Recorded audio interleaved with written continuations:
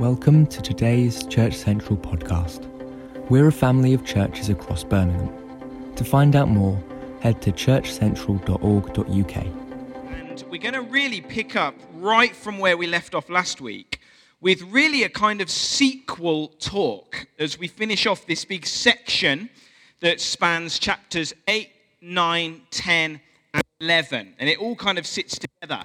And so if you weren't around last week, as one person admitted to me, you were here, but you weren't really listening because you were refreshing the cricket score quite a lot. And no judgment, maybe a tiny bit, but mostly much respect. And if you want to know who that was, you can ask me at the end. I am willing to tell that secret.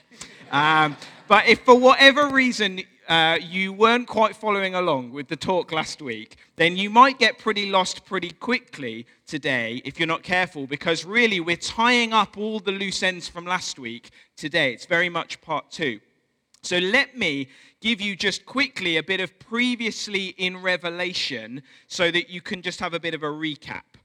Chapters 8, 9, 10, and 11 are these intense visual symbolic chapters that are all centered around 7 angels blowing 7 trumpets. That's what this section is. If you open chapter 8 in your Bible, it will say above it, the 7 trumpets. That's what this section is all about. And last week we saw the first 6 trumpets, okay? And after each one was blown, there was an ever-increasingly horrifying, terrifying visual judgment scene depicted. There was hail and fire and the sky falling in and the sun turning black and all these deliberately evocative images to show us the judgment of God as he sought to stand against those who were crushing his church.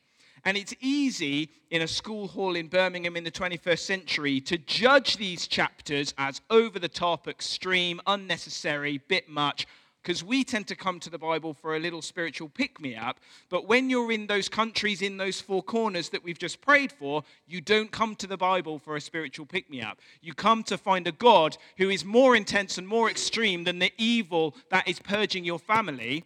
And you come and go, is he going to come good? So, does he hate evil? I really hope so. And so we find in these chapters that he is an extreme and intense lover of his church, and he vindicates them. And so we're in this time of the 6 trumpets last week, and we're looking at all of that, and there's bloodshed and chaos and panic. And we, as we read those, are really looking forward to the 7th trumpet. If you were here, you'll remember that, because we know in the Bible that the number 7 in a run of 7 in the Bible is always the good one, the resolution one, the victory one. And so, the 6 were a bit heavy, weren't they? But it's fine. We'll get to the 7th one, because we yearn for the time of chaos and destruction to end. We yearn for that in Revelation. We yearn for that in the world today. We yearn for God to come and put this world right. And so, hallelujah, we flick over to chapter 10, relieved that we'll at last get to the time of the 7th trumpet. And here's the thing, it's absolutely nowhere to be seen, at least not yet.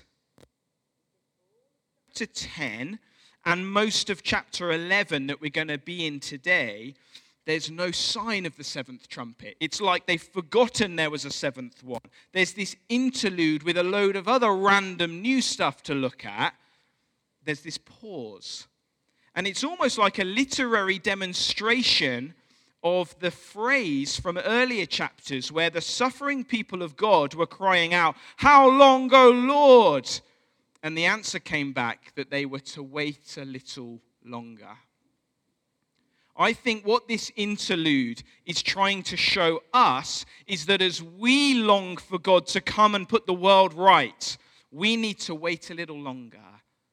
And crucially, it's trying to show us and drown our imagination in imagery to teach us what we need to remember while we are waiting for Jesus to return.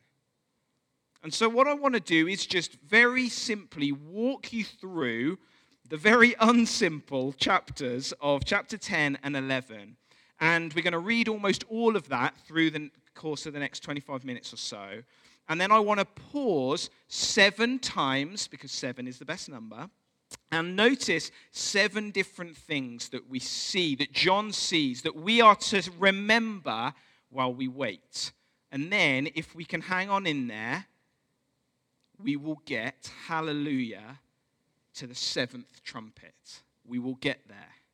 Let's start in chapter 10, verse 1. It will come up on the screen, but feel free to open it in front of you or unfurl your scroll or whatever you have as a Bible, but it will come up on the screen if you need it. Then I saw another mighty angel coming down from heaven, surrounded by a cloud with a rainbow over his head. His face shone like the sun. His feet were pillars of fire. And in his hand was a small scroll that had been opened. He stood with his right foot on the sea and his left foot on the land. And he gave a great shout like the roar of a lion. And when he shouted, the 7 thunders answered. When the 7 thunders spoke, I was about to write, but I heard a voice from heaven saying, "Keep secret what the 7 thunders said, and do not write it down." Then the angel I saw standing on the sea and on the land raised his right hand toward heaven. He swore an oath in the name of the one who lives forever, who created the heavens and everything in them, the earth and everything in it, the sea and everything in it. He said, "There will be no more delay. When the 7th angel blows his trumpet, God's mysterious plan will be fulfilled. It will happen just as he announced it to his servants, the prophets." Here's the first thing that we're going to pause and spot, that we need to remember as we wait. That whatever you are going through, Jesus is greater. Whatever you're going through, Jesus is greater. We meet in those verses this cosmic figure who's described as another mighty angel. Now, I'm not going to die on a hill for this, and some people disagree, but my tentative belief, and backed up by a few commentators that I've read, is that this person described is a vision not of an angelic being, but of the risen Lord Jesus himself. The word angel actually only means messenger. And I think the description feels very un-angel-like and very, very Jesus-like. What do you think? He's surrounded by clouds, a rainbow over his head. His face shines like the sun. His feet are like pillars of fire. His voice is like the roar of a lion. When he speaks, even thunder responds to his voice. And you see him with one foot on the sea and one foot on the land. Symbolism that he's in control and bigger than and greater than everything in the dark, chaotic depths of the sea and everything that happens on the tear-drenched, blood-stained earth. And verse 5, you see him reach his hand towards heaven as if he can somehow connect heaven and earth. To me, that's Jesus. And if I met this character, I would be like, it's Jesus.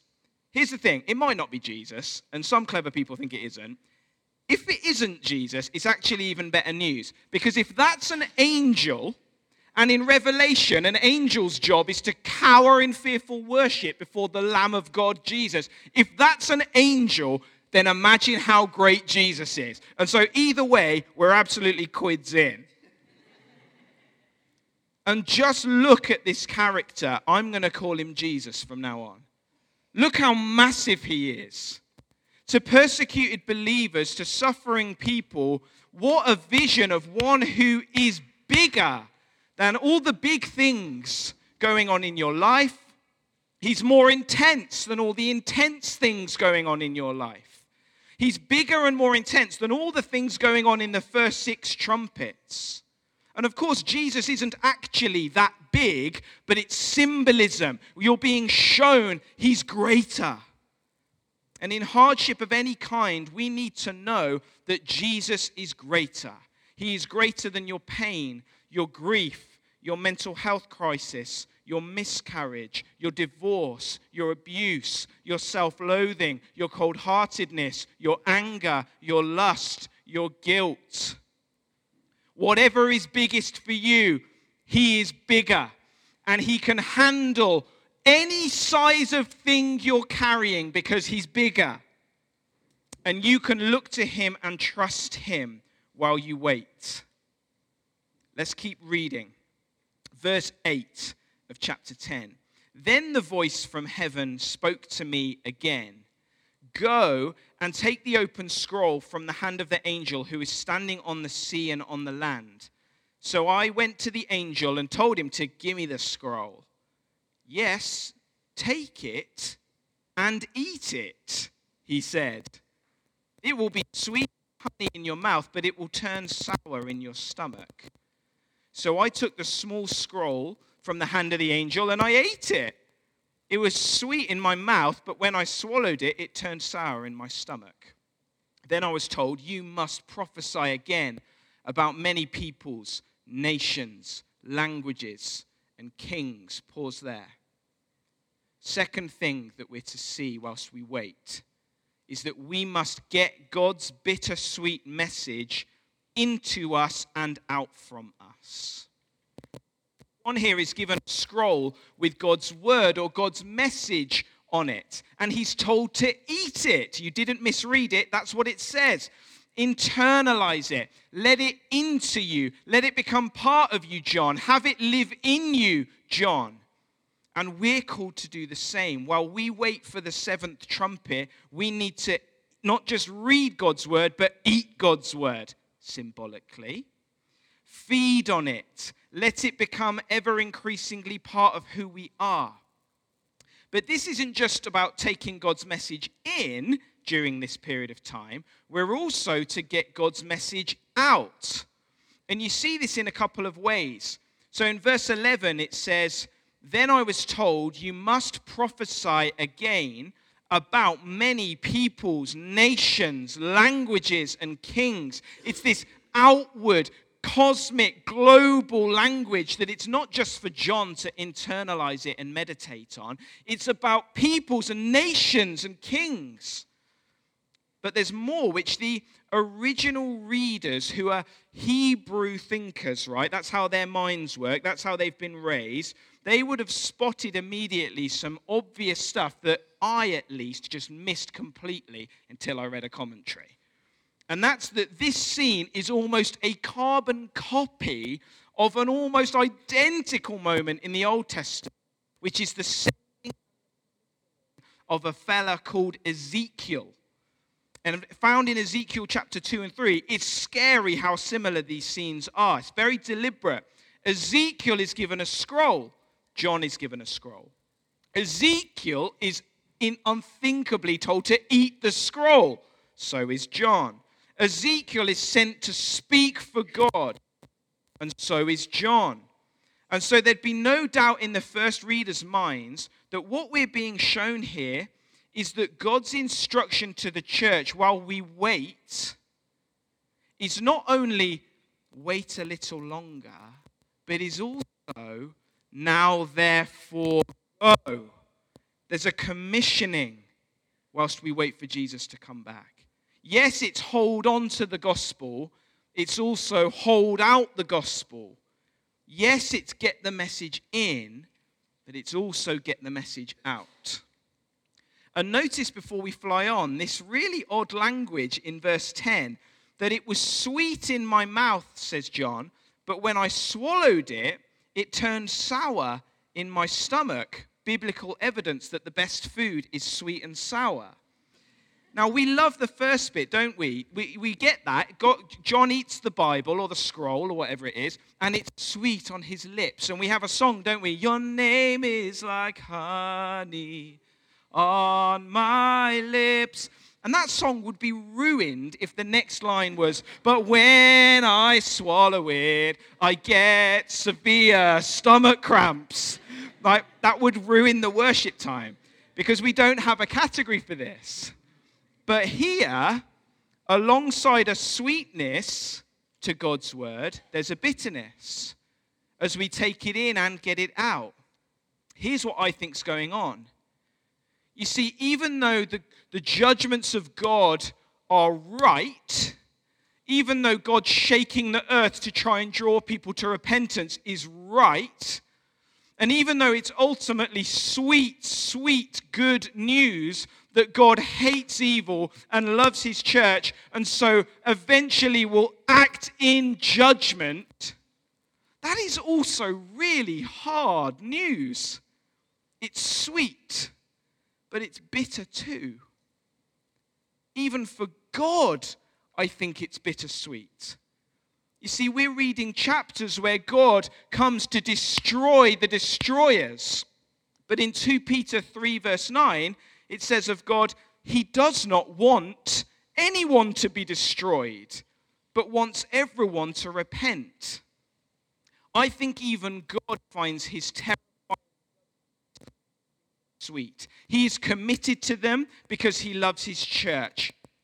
But he longs that people might come to Jesus for mercy. That's why he's given his son, so that none might perish. And so I think it's okay, even essential, that we find these chapters bittersweet too. It's why when we speak of judgment or hell or people being lost now and for eternity, those are not to be spoken of with glee, rather with tears. These truths are sweet and bitter. Into chapter 11. Let's keep reading. What else is John shown? Verse 1, then I was given a measuring stick, and I was told, go and measure the temple of God and the altar, and count the number of worshippers. But do not measure the outer courtyard, for it's been turned over to the nations. They will trample the holy city for 42 months. Pause. The third thing we're meant to see is that God's people and the days of persecution are numbered. Here John is given like a tape measure, or what I like to think of as like a counting clicker if you're a door person, letting people into an event, to go around the temple of God, which symbolizes the people of God, not a literal temple somewhere, and he's to count the people. It's showing us that God knows all that worship him. He knows all that are his. In the Roman Empire, in North Korea, in Yemen, in Birmingham, in your house, he knows those who are his. And whatever sufferings and sorrows are coming your way, or the way of those you love, he knows that you're there. He's not forgotten you. You are numbered. But the outer courtyard, did you notice that? Representing those who are on the outside or who are against the people of God, they are not counted. And these people are trampling the holy city. Remember, it's symbolism. I think it's symbolic for the persecution that comes on the people of God. And it's showing us that God's people will therefore continue to be persecuted while they wait for Jesus. But all of this will happen for, obviously, 42 months.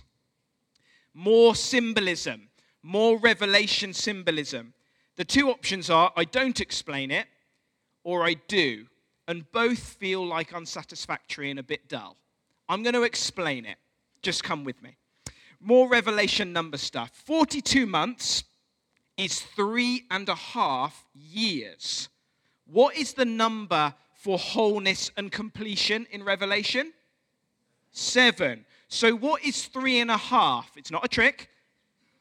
Half, okay? Now, most commentators seem to say that what this is saying, and this kind of motif is used throughout Revelation, it seems to be saying that it's a time, and it's a real time, and it's a long time, but don't worry, it's not the completeness of time. There will be an end. This time of persecution on God's people, this era of suffering for God's people, it's real and it's not nothing, but it's not forever. There's an expiry date on it.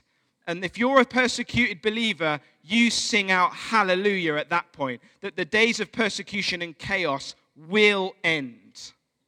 Let's keep reading. Verse 3. And I will give power to my 2 witnesses. We'll explain it in a second. And they will be clothed in burlap and will prophesy during those 1,260 days. These 2 prophets are the 2 olive trees and the 2 lampstands that stand before the Lord of all the earth. If anyone tries to harm them, fire flashes from their mouths and consumes their enemies. This is how anyone who tries to harm them must die. They have power to shut the sky so that no rain will fall for as long as they prophesy, and they have the power to turn the rivers and oceans into blood and to strike the earth with every kind of plague as often as they wish. Pause. Here's the 4th thing that we're to see whilst we wait for Jesus. That God's people must witness with power. There's infinite debate around who these 2 witnesses are. But for me, my tentative view, backed up by great British theologian Johnny Mellor, is that these 2 witnesses are speaking of the Old Testament people of God and the New Testament Church of Jesus. And so put together, it's just speaking of the people of God through the ages. You see, the first witness is described as being like some olive trees, just like, I know you know this, but just like God's Old Testament people are in Zechariah chapter 4. And the second witness is pictured as 2 lampstands, just like the church is in Revelation 1-3. And so for me, these 2 witnesses are just symbolic of the whole people of God through the ages. And they speak for God throughout that period of 42 months or 1,260 days. The same period that the persecution is happening, the witnesses are witnessing. It's saying that as persecution rages, we must keep witnessing. Whatever happens, we must keep speaking of the hope of salvation in Jesus. In pandemics and plagues and economic crises, we must keep witnessing, even when it's tough. And do you see the power that their message comes with? It's symbolic. Speak some of the very same things that God would now happen when these witnesses speak. It's like these witnesses of God need only open their mouths. Power is attached to their message. And if that's the case, while we wait for Jesus, whatever we're facing, we must, Church Central South, keep speaking Jesus with confidence, because God-given power is attached to the gospel. It's the power of salvation for all who believe. Stick with me. We'll get to the 7th trumpet. But what else? Verse 7. When they complete their testimony, the beast, future talks will unveil that fella, that comes up out of the bottomless pit will declare war against them, and he will conquer them and kill them. And their bodies will lie in the main street of Jerusalem, the city that is figuratively called Sodom and Egypt, the city where their Lord was crucified. And for 3.5 days, all peoples, tribes, languages, and nations will stare at their bodies. No one will be allowed to bury them.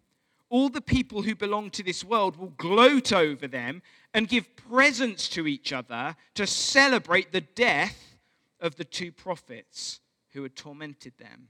Pause. 5th thing we need to see.